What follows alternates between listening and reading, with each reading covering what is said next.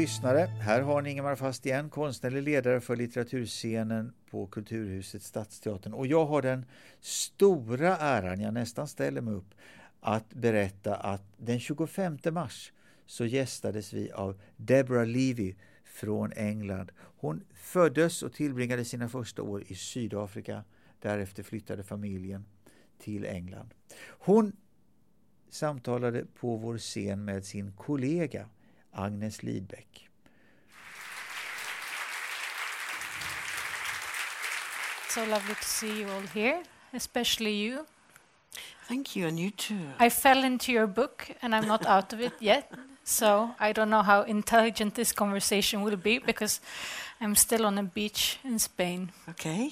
But we were talking before and we decided that there might be 1,000 or 2,000 themes in this book and we can't possibly cover them all. We should start simple and try to cover 4 or 3. Okay. And we'll see how far we'll get. Okay. But actually,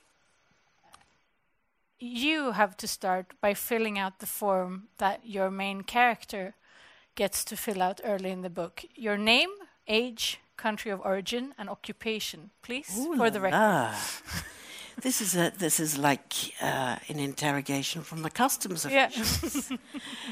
So in Hot Milk, Sophia, who is 25 and in the south of Spain, with her mother, who has a sort of limb paralysis. Sometimes the mother can walk and sometimes she can't. She's a kind of hypochondriac, like there's one in every family, or we are one. And Sophia feels very small in her life. She feels like a failure. And the book is about her really finding some courage to take the story that she's been told about herself, and the story that many women have been told about themselves, and to hold it, shake it upside down, hold it with it by its tail and shake it and make another story. So she goes swimming in the sea and she's stung by jellyfish, which are called medusa in Spain, and she has to run to it's called the injury hut on the beach, where a male student puts some cream on everybody who's stung by the jellyfish, and she has to fill out a form. And the form is name, age, occupation, and country of origin. So you know my name. My age is 60. My country of origin is South Africa. I was born in Johannesburg, and we left when I was 9 years old, and I grew up in Britain. And your occupation? Oh, my occupation. Well, I am a writer, and I sometimes teach writing too. And when Sophia goes to fill out her form, she's having a bit of difficulty doing so. She knows her age and her name, yes, but not much else. Occupation is a difficult question for her, and maybe country of origin as well. This is all true. So Sophia is Sophia Papastergiades. Her father is Greek, but he left the family house when she was 5, and her mother is English. She's from Yorkshire, from the north of Britain. So really, from the age of 5, Sophia has always been asked to spell her surname. How do you pronounce your name? And she doesn't really know how to hold her identity, how to claim it, her Greek identity. So she's a bit from here, a bit from there, like so many of us in the world. So that's her first. So there's no such thing as a character without a problem, because then we don't have a book. So that's a first problem.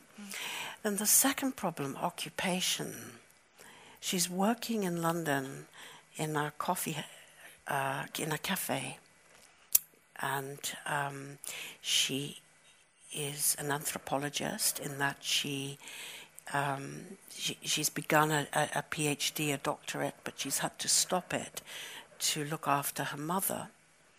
And so she just feels like a failure, and she doesn't know how to describe herself or who she is or what she does in life. And I think these are sometimes my favorite kinds of people, because there's so much to find out about what we actually wish for. Not even where we are in life, but what we wish for, what we dare to dream for ourselves. You know, those times when you can lie in bed in the dark and you think, oh yes, what I really want is this and this and this. And you hear it, you hear this. And that's the beginning of something good. Because you've spoken it, even if it's in the dark to yourself. You can go out into the world and maybe work on some of the things you wish for. But she doesn't know yet what she wants. And I think her anthropology is quite interesting because, as you say, she's unsure of herself and she doubts herself. But at the same time, she dares to dream quite big, because when she's thinking about her anthropology, she won't be content with studying urns or ancient burial rites. She's interested in something else entirely. She's interested in a way, hot milk is Sophia's anthropology. So she's writing an anthropology of family relations, of kinship, of her mother. So her mother has always had these symptoms, headaches and dizziness and heart palpitations and pains in her leg. And Sophia, from a very early age, has been like a girl detective. What's wrong with mum? What's wrong with mum? So I'm interested in how we use the body to speak for us and to gather to us love and affection and attention, sort of thing. And Rose, the mother, she's kept Sophia, she's too controlling, she's kept Sophia close to her side for a long time. So the anthropology of kinship structures in families is a very big subject. The anthropology of sexuality, of identity, of economic structures too, because the book looks at debt. What is it that we owe each other? What are the debts in families that we can't pay back? Who owes who? You know, so you this is your subject as well as your writing subject, isn't it? I've written down 4 words. Sort of the Sophia's anthropology and the book's anthropology. Power, love, freedom, and fear. Wow. Would you agree? I do. Are those the right headings? Are you comfortable right talking about these? So good being on stage with a brilliant writer. That's power. Who has it and who uses it against the other? You have a sentence which is repeated about love as an axe. My love for my mother is an axe; it cuts deep. I want to know who's holding the axe, who's doing the chopping. Is it Sophia who's holding an axe, or is it her mother who's holding the axe? That's an interesting question for our own families, isn't it? Who is holding the axe? I think that we take it in turns. On Tuesday, you hold the axe. On Thursday, you hold the axe. Something like that. But power is absolutely right. Power and powerlessness. So I guess when I write a book, one of the questions I ask is, who wants what and what's stopping them from getting it? Something like that. Yeah. And so Rose is immensely powerful, actually, because she's humorous, she's intelligent, she's complicated, she's...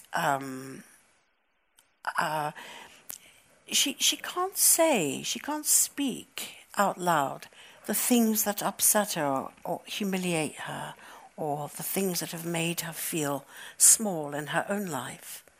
She's not the sort of woman who can talk about these things easily. And why should she be? These things are hard. So they come out in symptoms. So sorry I don't speak any Swedish. I really am. Because I would love to have translated this. There's a quote by the American writer James Baldwin that was very important to me when I was thinking about Rose, the mother. It goes like this.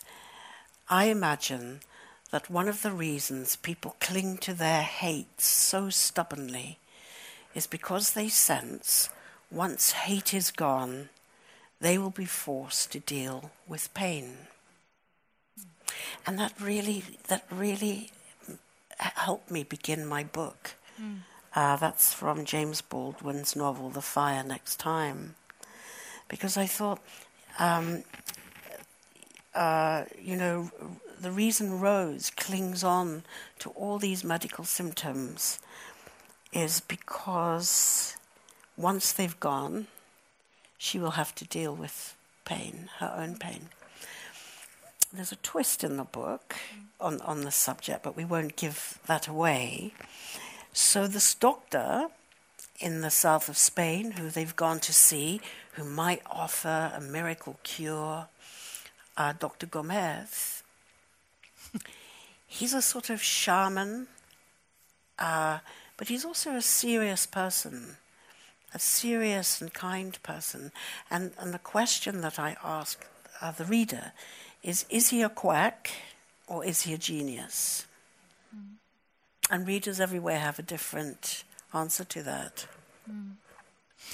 But it's not only Rose that holds on to her symptoms and her medications. At some point she's taken off her medications, starts to feel a little bit better and immediately goes back on them in a desperate attempt.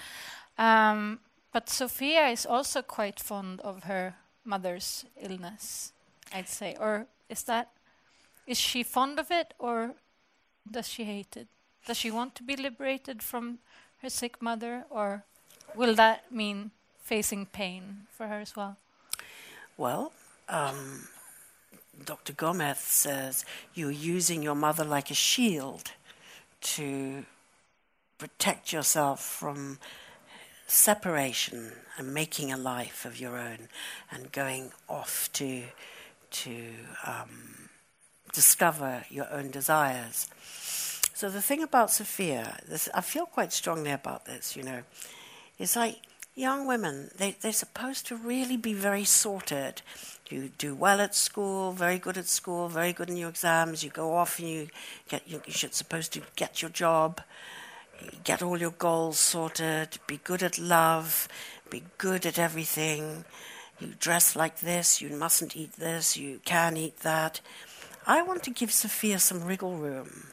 Say, why don't you just make a few mistakes? Why don't you mess up a bit on this in the summer? I have her in this part of Almeria in Spain. I've been going there for 17 years, and I always wanted to write about it because at night the stars are so bright, they're so crazy. When you look up, you feel tiny and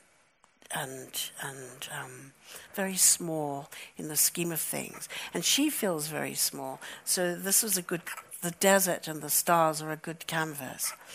And then there was another thing that I found in one of my diaries that I would write it longhand in, is that in the bushes, in the trees, are the cicadas, but there are also insects, many insects in these trees that make the tree sort of vibrate. It's a very difficult thing to put into words. So you're seeing something quite uncanny. It's as if the tree is sort of going to walk off, just sort of vibrating. So the landscape itself was going to kind of was speaking to me as much as anything else. And Sophia falls in love with a woman. She falls in love with a man. She swims every day. She gets physically stronger, and in a way more monstrous, because she is stung by the jellyfish, who are called Medusa in Spanish, and she's stung out of her own passivity into curiosity and into desire, because without curiosity we really have depression. Because that pain, the swimming as an act of liberation, of course, it's something that her mother can't really do. She can't really go to the beach. Sophia can go, she can swim. But with that liberation comes also the jellyfish and the sting and the pain. And she's quite attracted to the pain as well, in her love life as well. So how strong a theme is sort of dominance and submission in this book? Because I find that her love life is very more about pain than joy, maybe? Well, no, because I see where you're coming from, but that's not quite right. So she falls in love with Ingrid Bauer, who lives in the town, and Ingrid discovers that Sophia sort of has no boundaries, that she can kind of. Her boundaries are like a sandcastle. I say that her boundaries are made from sand. Yeah. And so in life, when you meet someone like that, there's some room for you to come in and dominate this person. But Ingrid is not I wanted to explore that idea. She's not like a terrible person, Ingrid. She's an exciting person. But this idea that we can fall in love with someone who's not very good for us, this is sort of like a taboo idea, but we all know this in our lives. One way or another, we fall in love with someone. Maybe that person would be better to fall in love with, but we've fallen in love with this one for whatever reason. So this was interesting to write about. Yeah. And Ingrid is, she's a bit like...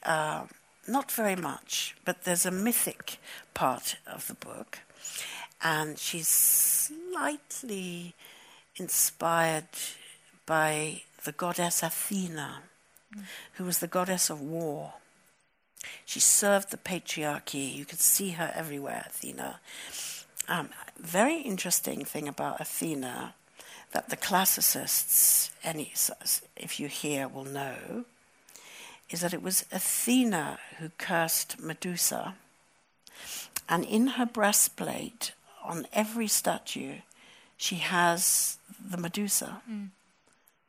Because she needed that power when she goes to war to turn her enemies into stone.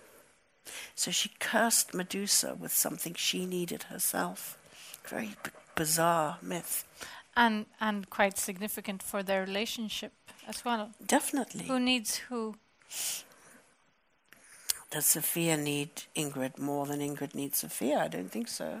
No. I think Ingrid needs Sophia, because actually Sophia is loving. Who does Sophia need? She needs Ingrid. But not as much. I don't know. You have to decide when you. Does she need her father? Yeah, children need their parents to be attached to them, and her father has detached himself from this family and gone to live in Athens. So it was important in the book to have her journey to find him. And what does she find when she gets to Athens? Because I think it's very interesting because it's set at the time when the Greek monetary crisis is very evident in the lives of her father, and I think at that point I wrote. Let's see, what did I write? Yeah, the emotional or the material power, which is the most important, because when in Spain, it's very much about the emotional power and who holds it, who wields it against you. Yeah. But then in Greece, we get this backdrop of actual, very concrete, who's got the money and who can afford what. So I think that's a very interesting play there between emotion and yes. cash somehow. Definitely, and emotional debt. So, as Agnes says, I was writing this at the time of the first Greek financial crisis, and in the media in Britain, the language was a very medical language. Debt was contagious, like the flu or TB or something. Then it was austerity was the medication for debt. So there were all these medical metaphors already in the language. And when Sophia, she arrives in Athens to see her father for the first time in 11 years, and he has married again, and he's had to a woman who's much younger, almost just a little bit older than his daughter, and he has a new baby, and this is Sophia's half sister, and she listens in to her father singing to the baby, and she realizes that her sister will grow up with the language of love because she can hear the attachment and the love in his voice for this child. So that's painful for Sophia because she didn't experience that, but it's actually a good thing for the world because we can change, and he has changed. He's moved forwards in his life. And then Sophia's stepmother, who's nearly her age, so there's some humor there to be had. She watches them on the balcony at night. It's hot, it's in Athens, and she watches this young woman, her stepmother, light her father's cigars. And that's what you're going to read to us. Oh, yes. I think it was page 151. Okay. Or the other one. Agnes has found, she said, there's some extracts I want you to read. So this is number one. I'm actually going to go back just a little bit. So she's watching her father and her stepmother sort of hiding, just watching in the heat. And she says, this is Sophia speaking. She's thinking about ancient Greece. Did an older man and a young woman, perhaps a girl, sit side by side under the stars at midnight? Did they share sacrificial meat? Girls were married off from the age of 14, and their husbands were often in their 30s. Women were for sex and birth, and for spinning and weaving and lamenting at funerals. It was the women and girls who did all the mourning for their loss of kin. Their voices were higher and had more effect as they wailed and tore at their clothes. The men stood further back while the women did the expressing for them. My problem is that I want to smoke the cigar and for someone else to light it. I want to blow out smoke like a volcano, like a monster. I want to fume.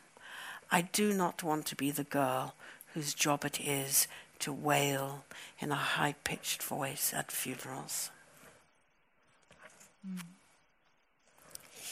It's, I don't either.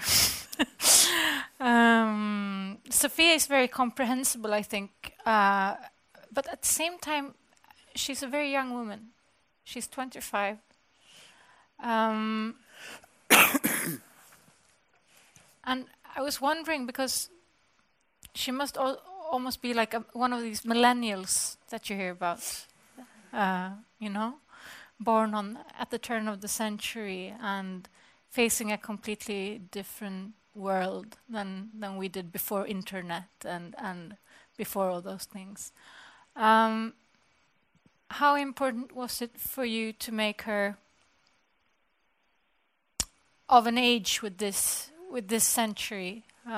Could she have had the same experiences in the 70s, or is she a product of her time? This ruthlessness and her, because at the same time she's 25 and she still hasn't really decided on her career. She hasn't really broken free yet. But the writing is insinuating. You have to decide if you agree that she is a really good anthropologist. She's blazingly clever, right? And she needs to be bolder. She needs to be less passive, and she needs to go for the things she wants. But it's very hard sometimes to really go for the things, to really reach for the things we most want. Even if there are jellyfish on the way. That's right. Yeah.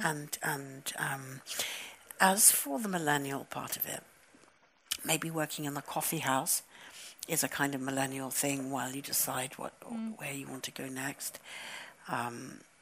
She has her mother is a single mother, a single parent. She's supporting her child all the way through. There, at one point in the book, Sophia and her mother go to a market in Spain, and they have to park the car, and they find a house with a driveway that seems to be abandoned, like no one's living there. And they go off, they park the car there, they buy things, stuff happens, important things happen, and they come back to the car. And when I was writing this, I write in a writing shed in London. It's dark and it's dusty, and I'm writing about the Mediterranean in August, so it's a bit like I'm having a bit of a holiday as the rain and the snow comes down. And I always remember writing that episode because they come back into the car, and I thought, you know what? I'm going to take the roof off that house. So I take the roof in the description of the house, and I thought, you know what? I'm going to smash the windows in that house. This is like all in 25 minutes of writing. I take the windows out, and the car starts, and I thought, you know what? I'm going to have a mother and daughter sitting on the veranda, on the sort of balcony of that house. And the daughter is going to be about 5, and she's going to be eating soup. Then, like as writers do, you have this conversation with yourself. You say, oh, you can't do that, Deborah. you can't mirror Sophia and her mother and then put in this other mother and her daughter. That's so cheesy, you can't do it. And then the voice goes, I know, but I'm going to do it. I'm just going to see what happens, and then this little voice comes to the right. You can always delete it. And so having taken the roof off and the windows out, this mother and daughter are living. They're poor and they're living in this abandoned house. And the daughter sees Rose looking at her, and she picks up the spoon and she waves. And Rose doesn't really know whether she's saying help or hello or goodbye. That's what she's thinking, and that's as she drives away. And I realize that scene was so important. It's not quite as I'm saying it now, not quite as brash as I'm saying it now. But Sophia realizes that was the fear her mother had about her, that there wouldn't be enough to eat, that there wouldn't be a roof on the house, that that it would all go at the door. That the wolf, that expression, is that known? No. So the English expression is the wolf has come to the door, which means that, there is nothing to eat, there's no work, and blah-de-de-blah. And that fear in Rose has been so strong, supporting her daughter, that she sort of carries that house internally inside her. It sort of makes it's a heavy burden inside her, makes her walk a little bit slower, that anxiety. So I discovered when you turn the flame up a bit in the writing and you think, I can't do that, no, you discover something amazing. And Sophia feels a little bit more compassion for her mother. She's furious with her mother mostly, but she begins to understand that her mother had kept the wolf from the door, really very successfully, for all her life. God, now I'm conflicted because you said two things that I want to go on with, and I don't know which one to choose. Go for it. We're going to have to choose one of them, and then we're coming back to the other. Okay. Because I think it's so interesting. As you say, view what you see from the outside, the perception of this mother and her child, the perception from the outside of Rose and of Sophia, contrasted with their perception from inside, because Sophia considers herself, as you said, she's brilliant and she's pretty, but she considers herself quite helpless in some way and quite weak. And there are parts of the book where she's viewed from the outside. Could you read? I think it's 183 in your version. This is someone looking at her from the outside. Yes, so there's somebody watching Sophia, and now and again this voice comments on her. Yesterday, the Greek beauty saw 3 hens tethered by one leg to the same tree as Sonora Bedella's. She started to weep. It is anguish, angst. 4 of the chickens have died in the heat. Let her think no one can see her suffering, or how she drags her feet with sadness. Love explodes near her like a war, but she never admits she started it. She pretends she has no weapons, but she likes the smoke. Love is not all she needs, even though she has no one to hold her hand under the stars and say, God, the moon. And say, God, the moon. She wants a job. I have other things to do too. So it's a sort of mystery voice that gives another view of her. Yeah. But this view, because as you said, she's not incompetent in any way, and she probably could be quite strong character. Yeah, but you know, Agnes, this is the thing about female characters. There is this idea, you know, that you make them either very strong or very weak, but actually no one is very strong and no one is really very weak, and no one is entirely stupid, and no one is entirely clever. And so she can be all those things. I want to give her permission to be all those things, to be strong, to be vulnerable, to be clever, to make really stupid decisions. That's just a complicated and full human being, and so I think there is this idea, especially when we write actually female characters, you have to make one or the other, rather than just as complicated as we all are. Yeah. Which brings us back to the second point, actually. Okay. You wrote in The Guardian about Marie Kondo. Yeah. We're not going to get into the whole Kondo debate right now, but I thought you wrote quite brilliantly about fiction, and I'd like to hear it in your own voice. I've underlined it there.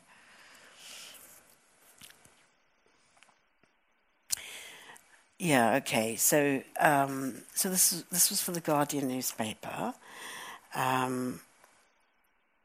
Fiction, in particular, can be boring for the same reasons that make people boring. Its mind is closed. It cannot tolerate doubt. It has no interest in the subjectivities of others. It cannot access the apparently unknowing part of its mind, sometimes described as the unconscious.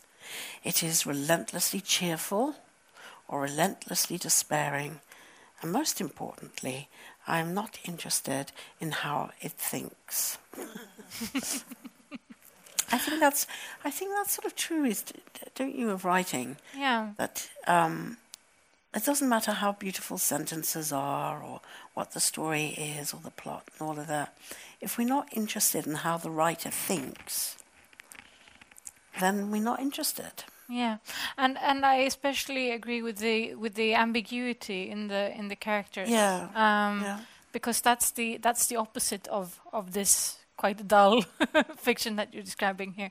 So, but I wanted to get into a bit of like how your process, because when you're writing these quite complex characters, which are very close to life, you contrast that with a style which is. Did we agree you're a modernist or an early modernist? Okay. How would you define yourself? Because your style is quite abstract, while your people are so incredibly true to life. So I just wanted, if you can tell us anything about sort of finding that balance, and do you struggle with it, or do you just do this without any trouble at all? In case you do, I don't like you anymore because then I'm very jealous. How do you balance the complexity of the person and the complexity of the language and the concrete Greek debt crisis and the fluidity of your prose at the same time? How do you do it? Please tell us. Well, I suppose my influences are the modernists and the surrealists together. So, but then I have a problem with the surrealists, you know, because if you read quite a lot of surreal literature, it all sounds the same, it all behaves in the same way. But I liked that note that the leader of the surrealist movement, André Breton, gave in his first Surrealist Manifesto in 1924. He said he was interested in two contradictory ideas. One was real life, and then there was a dream life. So there was the real and there was the surreal, if you like, and that you could fuse them together and make an absolute reality A dream reality and a living. You could make an absolute reality, sort of. We must never really be obedient to anyone writing manifestos and telling us how to write, how to think. That's the first note, really. Never. But there is something in the way that you can tune your mind when you look at a surrealist painting. For example, Dorothea Tanning or Leonora Carrington. When I first saw the work of those female artists, I'm sorry, Stockholm has made me really cough. I came from Paris where it was sunny, and it's quite cold today. And if you just give me a moment. So all that work was very influential to me. The modernists, because they're economical with prose, it's a very clear, sparse prose style. And I think that those are my influences, really. And then what's more important to me than anything else when I read are ideas.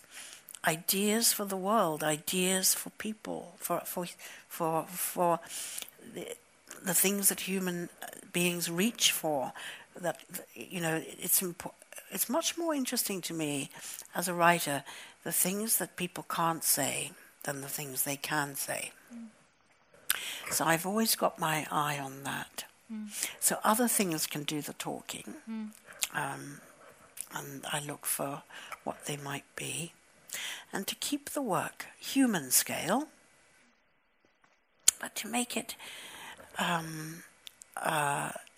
not exactly realistic and not exactly surrealistic, but just to keep on side with human beings and with vulnerability, with courage, with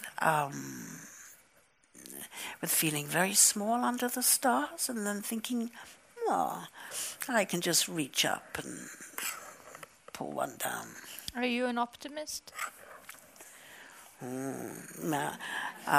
What's today? On Tuesdays.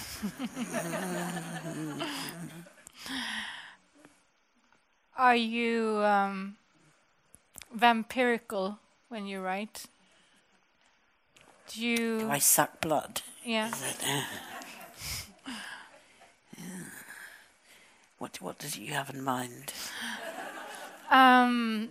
In Sweden right now we have a very lively, if somewhat boring, discussion about autofiction. How much you can take from the people around you, and let's not get into that discussion now, but do you consider fiction... Do you think an author has a moral obligation to his or her surroundings? Yes, it's true writing? that writers, I see what you mean. You know, I'm a very literal person. When you said, are you vampirical, I was thinking, you pick up the cat. No, we're having champagne later, not blood. I see what you mean, sort of like a cannibal. Yeah. Yes, I do think... I do think it would be wrong to sort of go out of your way to hurt. Books are not the place to have an argument with somebody in life who you should, if you and I are going to fight, we have a fight. I think we should just have it. I don't think it's too fair to put you in the book, because then you can't answer back. But at the same time, all writers use everyone. A question I'm always asked about the mother and Rose is, is she like your mother? Was your mother a hypochondriac? And I think she's a little bit like my mother, but not really. But my sister says, yes, she is. She's really like her. So are your daughters like Sophie? No, they're not like Sophie, but they give me some ideas for Sophie. You know, when... I think girls can, of my daughter's generation, when they were sort of 15, and the apartment was just full of 15-year-old girls all singing pop songs into their hairbrushes. I was really struck by how openly they talk about their lives and problems in their lives. I thought, actually, that made me very optimistic.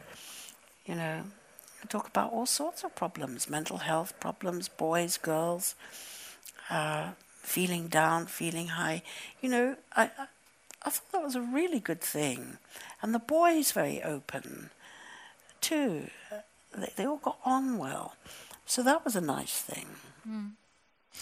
Back to the Kondo piece, you write that books are often in conversation with other books. Is this in conversation with anyone in particular? Or, you know, I was asked this in an interview today. What is this in conversation with? It's probably in conversation with everything I've ever read. It's in conversation with the myth of the Medusa, the monstrous feminine. It's in conversation with Freud and his case histories. It's in conversation with Lacan, the French psychoanalyst, because Lacan said about a hypochondriac that a hypochondriac is asking a question he or she doesn't want answered. And I thought that was kind of true, because when you know, a patient goes to the doctor and says, "Oh, I've got headaches, and then my eyes go blurry, and I feel faint," and the doctor says, "You know, I think that's a migraine," then the hypochondriac will find something even more. But no, I have tingling down my spine, and my toes go numb. So there's something they don't want answered. And maybe for women, they don't want to be fixed in a story. You know, because the doctors take what's called a case history, a narrative. So I got very interested in that when I was reading, and all the sort of vaguely clinical things in the book are all very researched in that sense. So it's in conversation with Freud. Is it at all in conversation with the Magic Mountain? With the Magic Mountain in some ways, with Thomas More. Yeah, absolutely. That too. Almost, it's such a dense book. It's in conversation, and it's in conversation with the reader, really, because there's so much. Well, how can I put this? I don't like to tell people what to think or how to interpret something. So, as I say, that there are some questions. Is the doctor in the book a real idiot? Just after the money, which the readers in Kent, Britain, thought he was. Then we go on to Suffolk in Britain. They say, no, he's a genius. I really like that sort of conversation. Yeah. We're going to have to start rounding up, unfortunately, because, well, we could spend a few weeks on this, but I would just maybe like you to close with the last few sentences. They won't give anything away, I promise. The last in the whole book? Yeah. Oh, no. No? That's not allowed? I don't think I can read the end of the book, because there'll be people in this audience who won't have read it, and then they'll say, "Oh, but you've read this at the end." Okay, don't read it then. But can you just say... We can't discuss the end, but at the same time, it's such beautiful writing. I'm after the music rather than the intention. I understand your choice, but can I read another section? Yes, you can. You're allowed. To finish off. Yeah. Okay. So this is just 2 pages, And it's near the beginning of the book where Ingrid Bauer is standing by Sophia. And Ingrid is wearing men's Spanish shoes. So this is told in the first person from Sophia speaking. The woman in the men's shoes is standing by my table, straight and tall, like a soldier girl looking out to sea. At the boats, at the children swimming in giant plastic rings. The diving school boat is now loaded with all its equipment and pulls away into the ocean. The brown Alsatian, who I have not yet freed, is still rattling its chains. My name is Ingrid Bauer, she says. What is she doing standing so close to me? I am Sophie, but Sophia is my Greek name. How do you do, Sophie? The way she says my name is like a whole other life. I'm ashamed of my sad white flip-flops. They have turned grey in the summer. Your lips are splitting from the sun, she says, like the almonds split on the trees of Andalusia when they are ripening. Pablo's dog starts to howl. Ingrid looks up at the diving school roof terrace. That German shepherd is a working dog and should not be chained up all day, she says. Yes, he belongs to Pablo. Everybody hates Pablo. I know, Sophie, I live here. I'm going to free the dog today. Oh, Sophie, how are you going to do that? I don't know. Ingrid looks up at the sky. Will you make eye contact with him when you undo the chains? Yes. Wrong. Never do that. Will you make your body still like a tree when you approach him? A tree is never still. Like a log, then. Yes, I will be still like a log. Like a leaf? A leaf is never still. She was still looking at the sky. There is a problem, Sophie. Pablo's dog has been badly treated. He will not know what to do with his freedom. The dog will run through the village and eat all the babies. If you are going to unchain him, you will have to take him to the mountains and let him run wild. In that way, he will be truly free. But he'll die in the mountains without water. Now she was looking at me. What is worse? To be chained all day with a bowl of water, or to be free and die of thirst? Thank you.